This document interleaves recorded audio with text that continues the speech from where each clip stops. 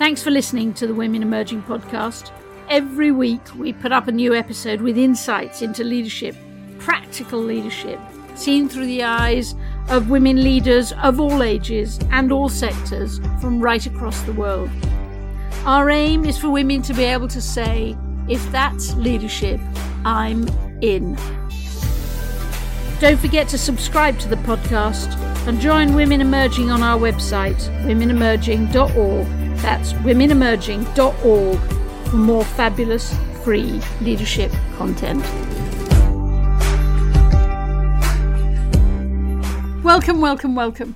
Julia Middleton, Director of Women Emerging and your podcast host.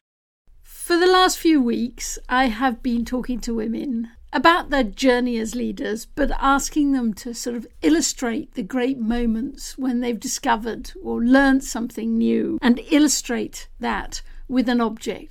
And to almost talk about what they learned through the eyes of the object. And it has been delicious. We started with Uttara, who talked about, so many things. She runs an NGO in India. And then we had Paula. Paula is originally from Argentina and she creates films. Then we had Stella from Kenya, who is a doctor and an absolute global leader in public health. And now we're going back to India. We've got Lulu, who is a businesswoman, an entrepreneur, a woman who understands advertising and has made that her life's work. It was delicious talking to her about her objects because they were actually quite surprising. They were a sort of weird combination, starting, you will not believe this, but with her school blazer. Hold with it. It's really very interesting. A school blazer with badges all over it. And then space and the building she chose for her business. And then a spreadsheet. That's fascinating. A spreadsheet with red marks all over it. And then a boarding pass. I'll let her tell you that story. And then last of all, Zoom. Weird. Zoom. Why Zoom? Well, we'll come back to that. But let us start with Lulu and her school blazer.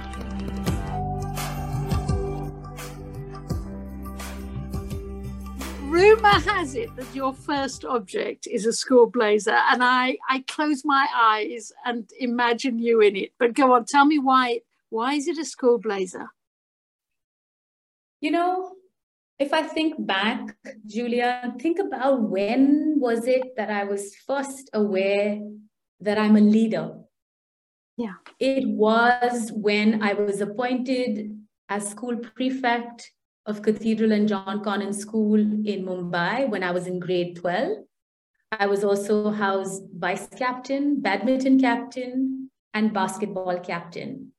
And we had a beautiful uniform. I had a blazer. I had all of these badges, which had school prefect, vice captain, badminton captain, basketball Lulu, captain. I would have hated you at school. You would have. And we had this sash for the uniform, and it had 4 colors of the houses, which meant that, you were across them as a school prefect. And for me, Julia, that was the first time when I realized that this was a visible signal of leadership, that I was a role model that people were looking up to. I had to be conscious of how I spoke, how I behaved. We had senior school starting in grade 8 all the way to grade 12. And people are watching you. I really think that my disciplined approach, today a lot of people say that one of my core attributes is discipline. People ask me, how do you do it all? How do you fit so much in? How do you work out every day? How do you get all your work done? In many ways, it goes back to discipline. And for me, my school blazer was a manifestation of discipline I had over so many years, which is perhaps why I was made a prefect and I was asked to lead as part of the prefect team in schools. So for me, when I think back, my desire to lead and to inspire others was born from that seminal moment. Have you still got the blazer? I don't have the blazer. I really regret it. I have photos of me in it. And look at it, I have this great sense of pride because I really think that sowed the seeds of my ambition and what I wanted to be. How did you make sure? Because if you were going to run a school tomorrow, would you have that system? Probably not, because it's a choice. There are parents today who still like that traditional school. And to be honest, my kids were in the same school till 9th grade, but they both opted out of it to go to a different kind of school. Would I do it? Probably not, because I'm very much more laissez-faire in my approach or what I believe in. But I can't deny the fact that the rigor and discipline of the schooling that I had made me who I am. It's very interesting, isn't it? Yeah, I mean, you probably wouldn't have the blazer, but you'd have some other symbolic way that was perhaps more modern to send a message to young women that they can be leaders. Yeah, you're right. And maybe it's not uniform. Maybe it's tonality. Maybe it's behavioral. Maybe it's a buddy system where you have a big sister. In college, we had big sisters who guided us, which was more of a mentoring relationship. But these people were invisible. See, the thing about this was it was very visible that you were a leader. It was a signal. It was a signal to yourself and it was a signal to others. I think signaling is important. Yes, absolutely. And how did you make sure that that power didn't go to your head? That's a really good point. We did throw our weight around every now and then because from the 8th graders, we had to make sure that the students cut their nails, they had their hair put in place. It was quite a strict school and we had house points. So for junior people who didn't do it, you had negative points. So we had to, as the captains and vice captains, we had to patrol the school and make sure everyone in our house did it. It could get to you. And there were people who were more arrogant. But I think I was lucky. It was just not my personality to be bombastic and be too dominating over other people. So I enjoyed it, but I didn't overdo it. How interesting. Was it your parents who made sure that it didn't go to your head? That's an interesting point. Probably, I think I was also conscious, Julia, I'm an only child. And people in India always feel that only children are spoiled children because they have everything or they have all of their parents' resources. And I was made aware of that very early on, where parents, friends, or family members would say, "Oh, you're an only child, you must be so spoiled." And so at every step of the way, I tried to prove that I was not spoiled because I was always conscious that people would say I was spoiled. So I was always more respectful, more humble, more wanting to please others rather than to, be the one that put other people down. So how did this blazer play out into your leadership in future years? I think it made me want to keep aspiring for leadership positions.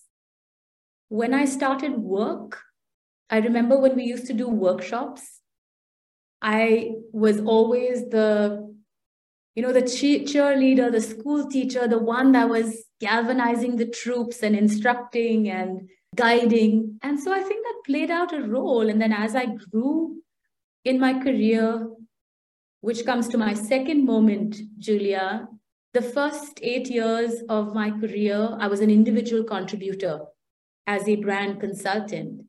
But in 2008, when I moved back to India, I had the opportunity to set up Landor in India.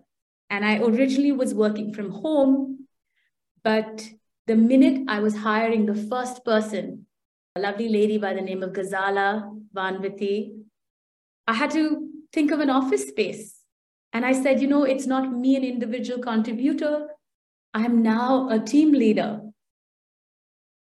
And I had to start broadening my perspective. And so this is where my second object comes in, because I had to think of a space for our growing team. It was one person, and then two, and then three, and then four, and five. And I started to think about how I was going to hold all of these people together in a space. So the space played a role. In Mumbai, I chose the office space of Grey Advertising. They had a beautiful office in Parel, 2 stories with a grand staircase, glass windows from the bottom to the ceiling. And it was so grand, Julia, that on weekends it used to be rented out by Bollywood. Many of the big Bollywood movies like Jab We Met have their scenes in grey. That was really special because for me, space and shared values was my first step in moving from an individual contributor who could just be working from anywhere to a team leader who is rising up the ranks. Let's go back to that, space and then team values. Space matters a lot. Hugely, hugely. I think it can have a very positive impact on the energy, the motivation, the vibe. I mean, there's a reason that workspace design exists as a multi-billion-dollar industry. The way that office environments are designed. Give me an example of a design. So, example of a design is that there are no cabins. It's open space. People can see each other. There's a lot of room to move around. There are spaces for meetings, but otherwise it's an open plan office, lots of light that's coming in, comfortable spaces for lounging. So very thoughtful ways in which the same 2,000 square feet can be designed makes a huge difference on whether the team wants to wake up and come to work every day. And I think people have forgotten that with COVID, because with Zoom, we've managed to do so much. But I can tell you, Julia, our experiments here post-COVID, just having an inspiring office environment where people want to come and collaborate makes a huge difference to creativity and the quality of the work that teams can produce. You know, the water cooler conversation, the little relaxation that you have when you speak to colleagues, the physical proximity, you can't have that on Zoom. You just can't. And you get stressed out and burnt out. A lot of that is elevated when you come to work, not even counting the time you take for the commute and the time you go home, which is almost like switching on and switching off, which people don't have when they're at home. Absolutely. But that's interesting, isn't it? Something as huge and as big and as physical as space. But your third object is a spreadsheet with lots of red marks all over it. Well, that's because we started to grow and then we grew too fast and we didn't have enough revenue to support the number of people. So for a couple of months consecutively, I was seeing red on the spreadsheet, which meant that the revenue was not where it needed to be. The costs were much higher than where it needed to be. And for the first time in my life, I had to do a layoff. We were about 20 people and I had to let go of 8 people because the cost structure just wouldn't support it. I think that's the moment when I became hugely empathetic as a leader. While I was mandated to do it, I tried to do it in the most humane way possible. Sometimes when I look back, I wish I had done more to help the people who were laid off to find other jobs. But even today, Julia, when I look at spreadsheets, when I see red, I can feel that churn in my stomach because I was a young leader. I had to do it, but it's part of the leader's role to make those tough decisions as well. I think the spreadsheet for me, while it's painful, it's a reminder of my coming of age, that as a leader, I had it in me to make the tough calls. I didn't delegate it to my superiors or ask somebody else in HR to do it. I took it on myself and did what needed to be done. And then I had to keep the rest of the team motivated and energized And we had to bring the business back. And my boss, who was Australian at that time, he said, you're doing great. Just keep going. It's just one project that will start to turn it around. So you need to keep going till you get that one. And it was, I think, 3 or 4 months later where we were just grinding away, trying to get new business. And finally it turned. And then, we've never looked back since then. But that spreadsheet still gives me the heebie-jeebies. And is the heebie-jeebies also because suddenly the responsibility of leadership sort of hit hard? Yeah, because up to then it was, you're coasting, it's all good. When you're good, you don't. Yeah, you're in your blazer, you've got all the badges, everybody thinks you're brilliant, and then suddenly a spreadsheet with red marks comes all over it. Exactly. Responsibility of leadership, responsibility to the business, but also responsibility to your team. I read much later a line from Simon Sinek where he says that everyone you take into your company is like a family member. So be careful of who you take in, because once you take them in, you're responsible for them. And you have to treat them with the utmost care and love. You can't just, hire and fire. And that, as I said, was the maturing of me, because subsequently after that, I was really thinking hard about the people who became part of our team. Are these people who I would fight for till my dying day, or would do anything to help should the business be in trouble again? So yes, responsibility. It really did wake me up to the responsibility of leadership. And as I said, it's a fine balance, Julia, between people and business. Yes. And you were saying you learned empathy, but you also learned something else then, didn't you? Empathy and also toughness. Also, you're dealing with fragile egos. Nobody wants to say, why was I on that list? What have I done? And sometimes it's just cost. Sometimes, maybe those person's skills are not as suited, but nobody wants an explanation, or no explanation will justify to a person who's being laid off why they were on that list. So really dealing with fragile egos and people's sense of self-worth. And you're messing with that. You can mess people up for life if you handle that conversation badly. And so there's true responsibility as a leader.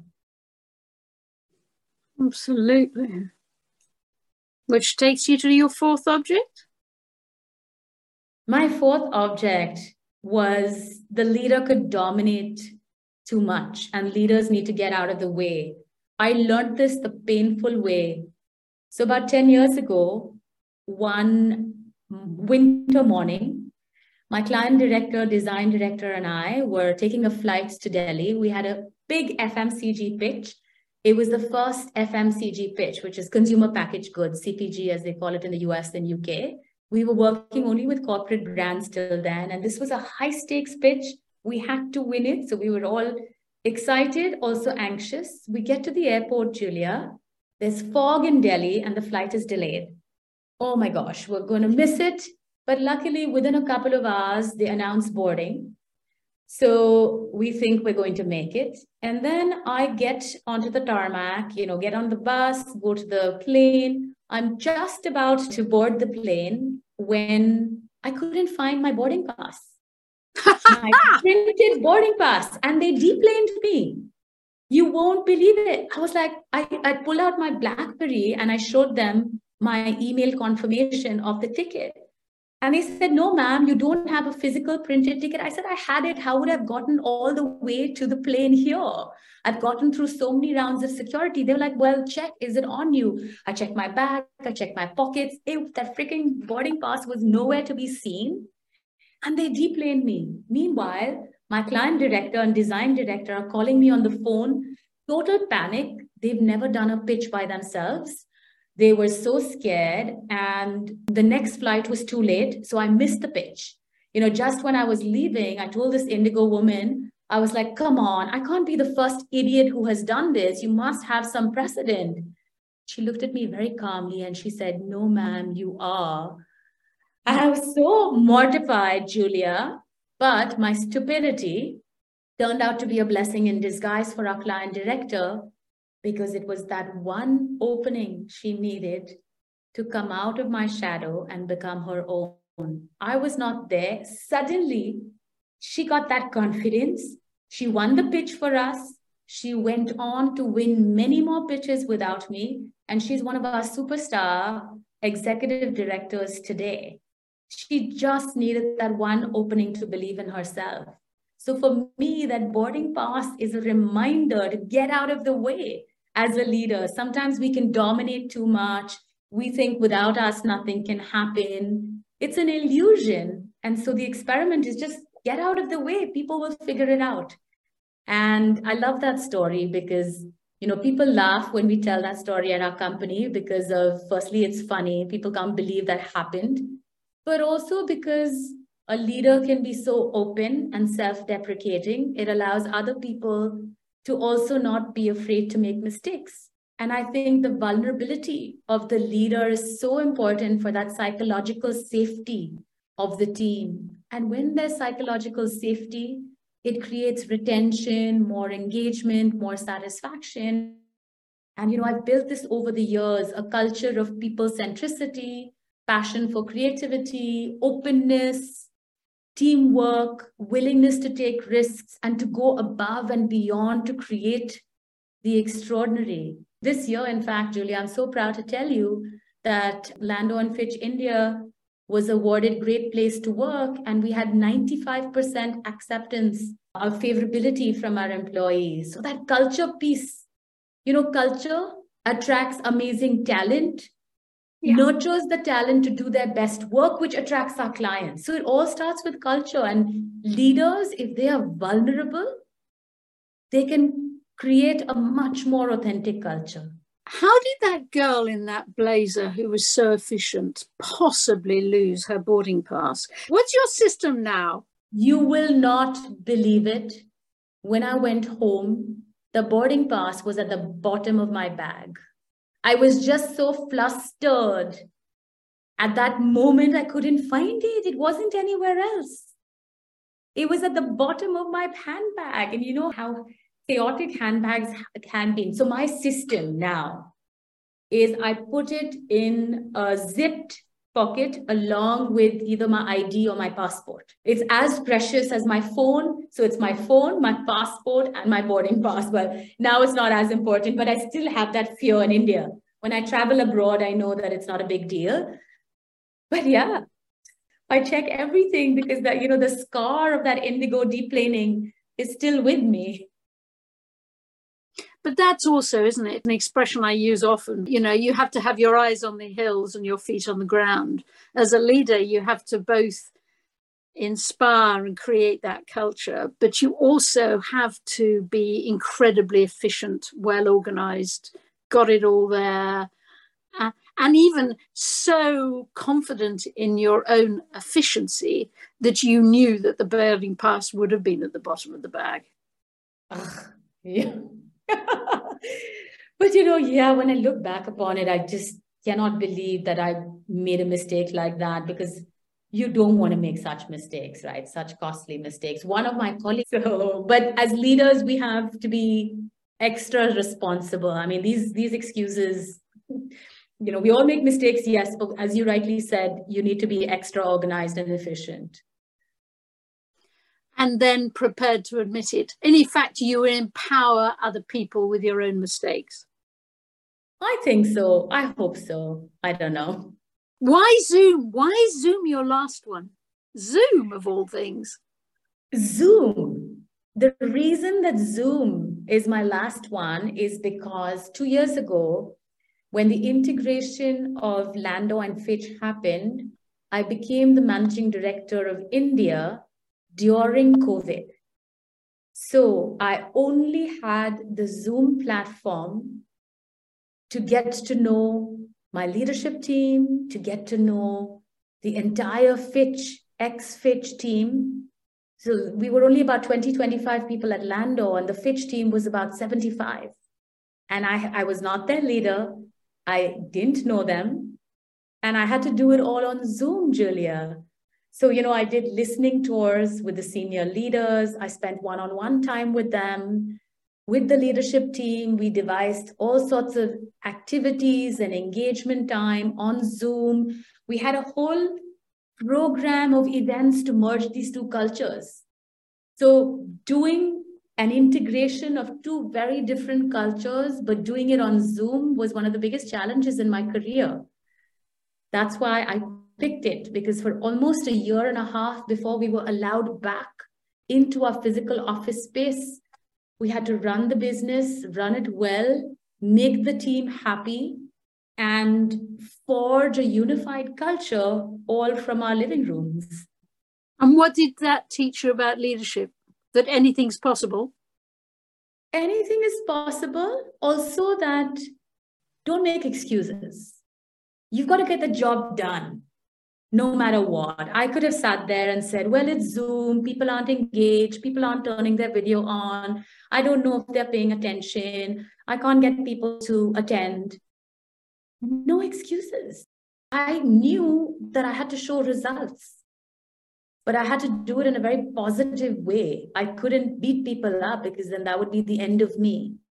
And so I liked the fact that we had these constraints. It was the first time as a leader that I had such a massive goal to accomplish with such a Herculean task of not being physically together, either with the leadership team, because we had to drive the agenda, we had to bond together. Imagine all of this was done on Zoom, and then with the entire office, not even counting the actual work that had to be done by teams that had never met each other, never interacted, and now we were going to market as one company. It was quite a task. So I learned humility. Why did that teach you humility?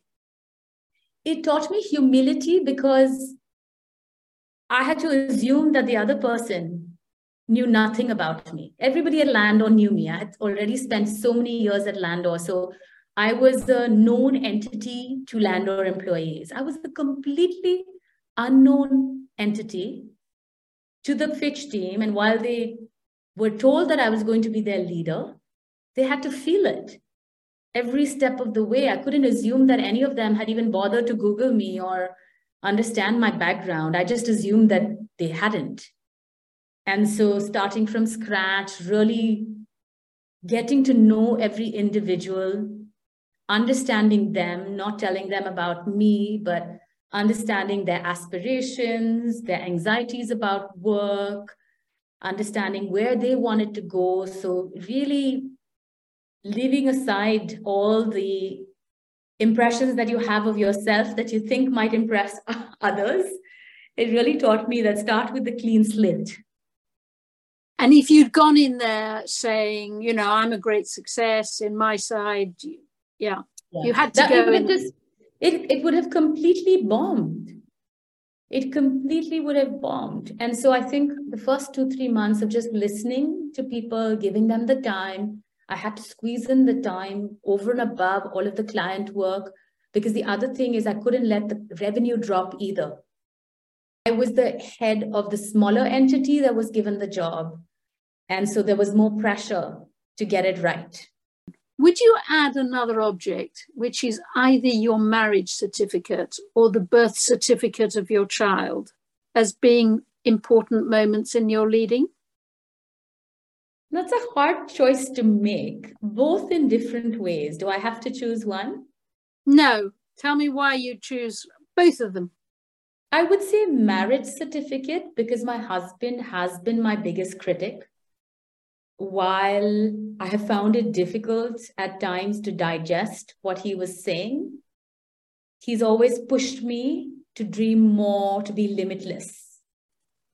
And he's played quite an important role. And in fact, his own career and movements gave me the opportunities to hop around the world as well. So I don't think I would be where I am today had I not got married to him.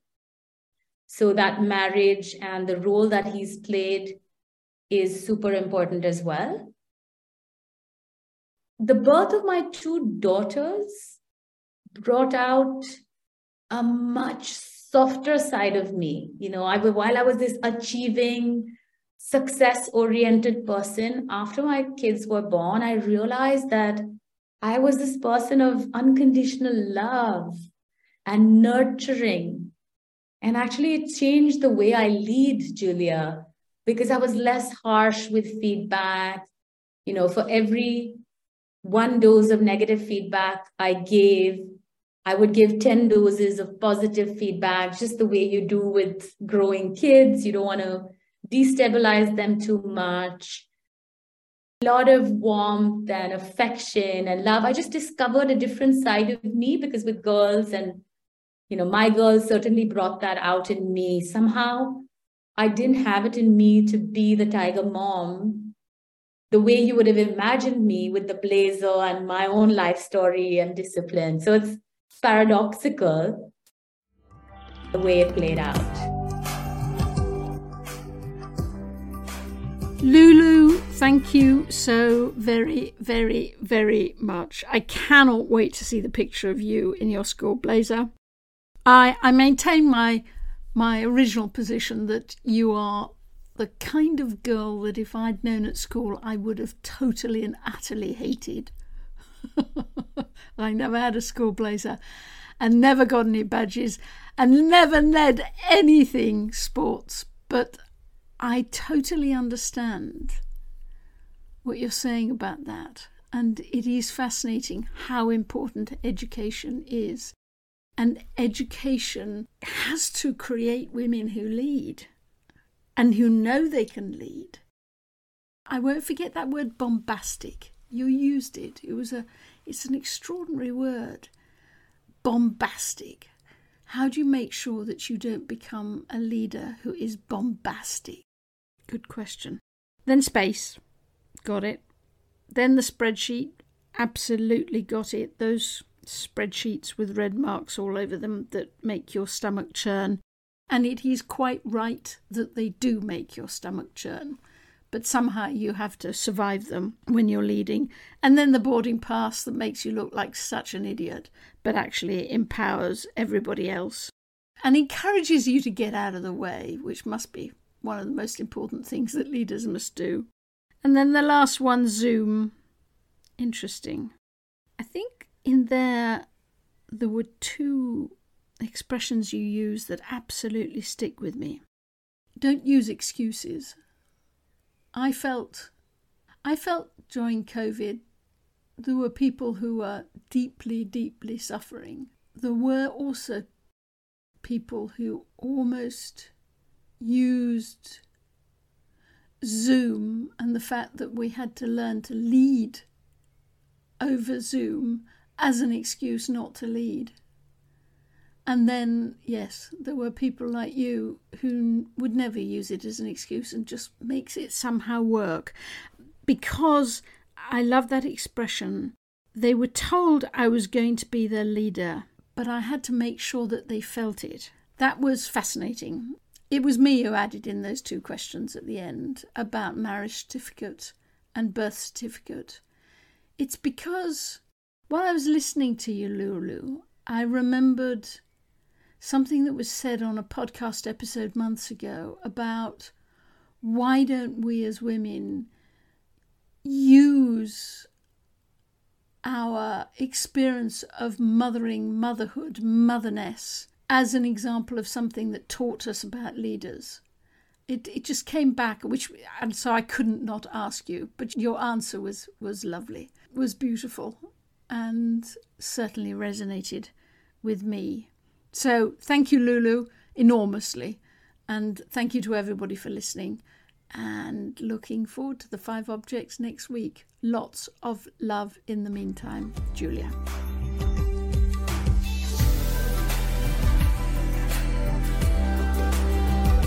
To become part of our movement and share your thinking with us, subscribe to the podcast and join the Women Emerging group on our website at womenemerging.org.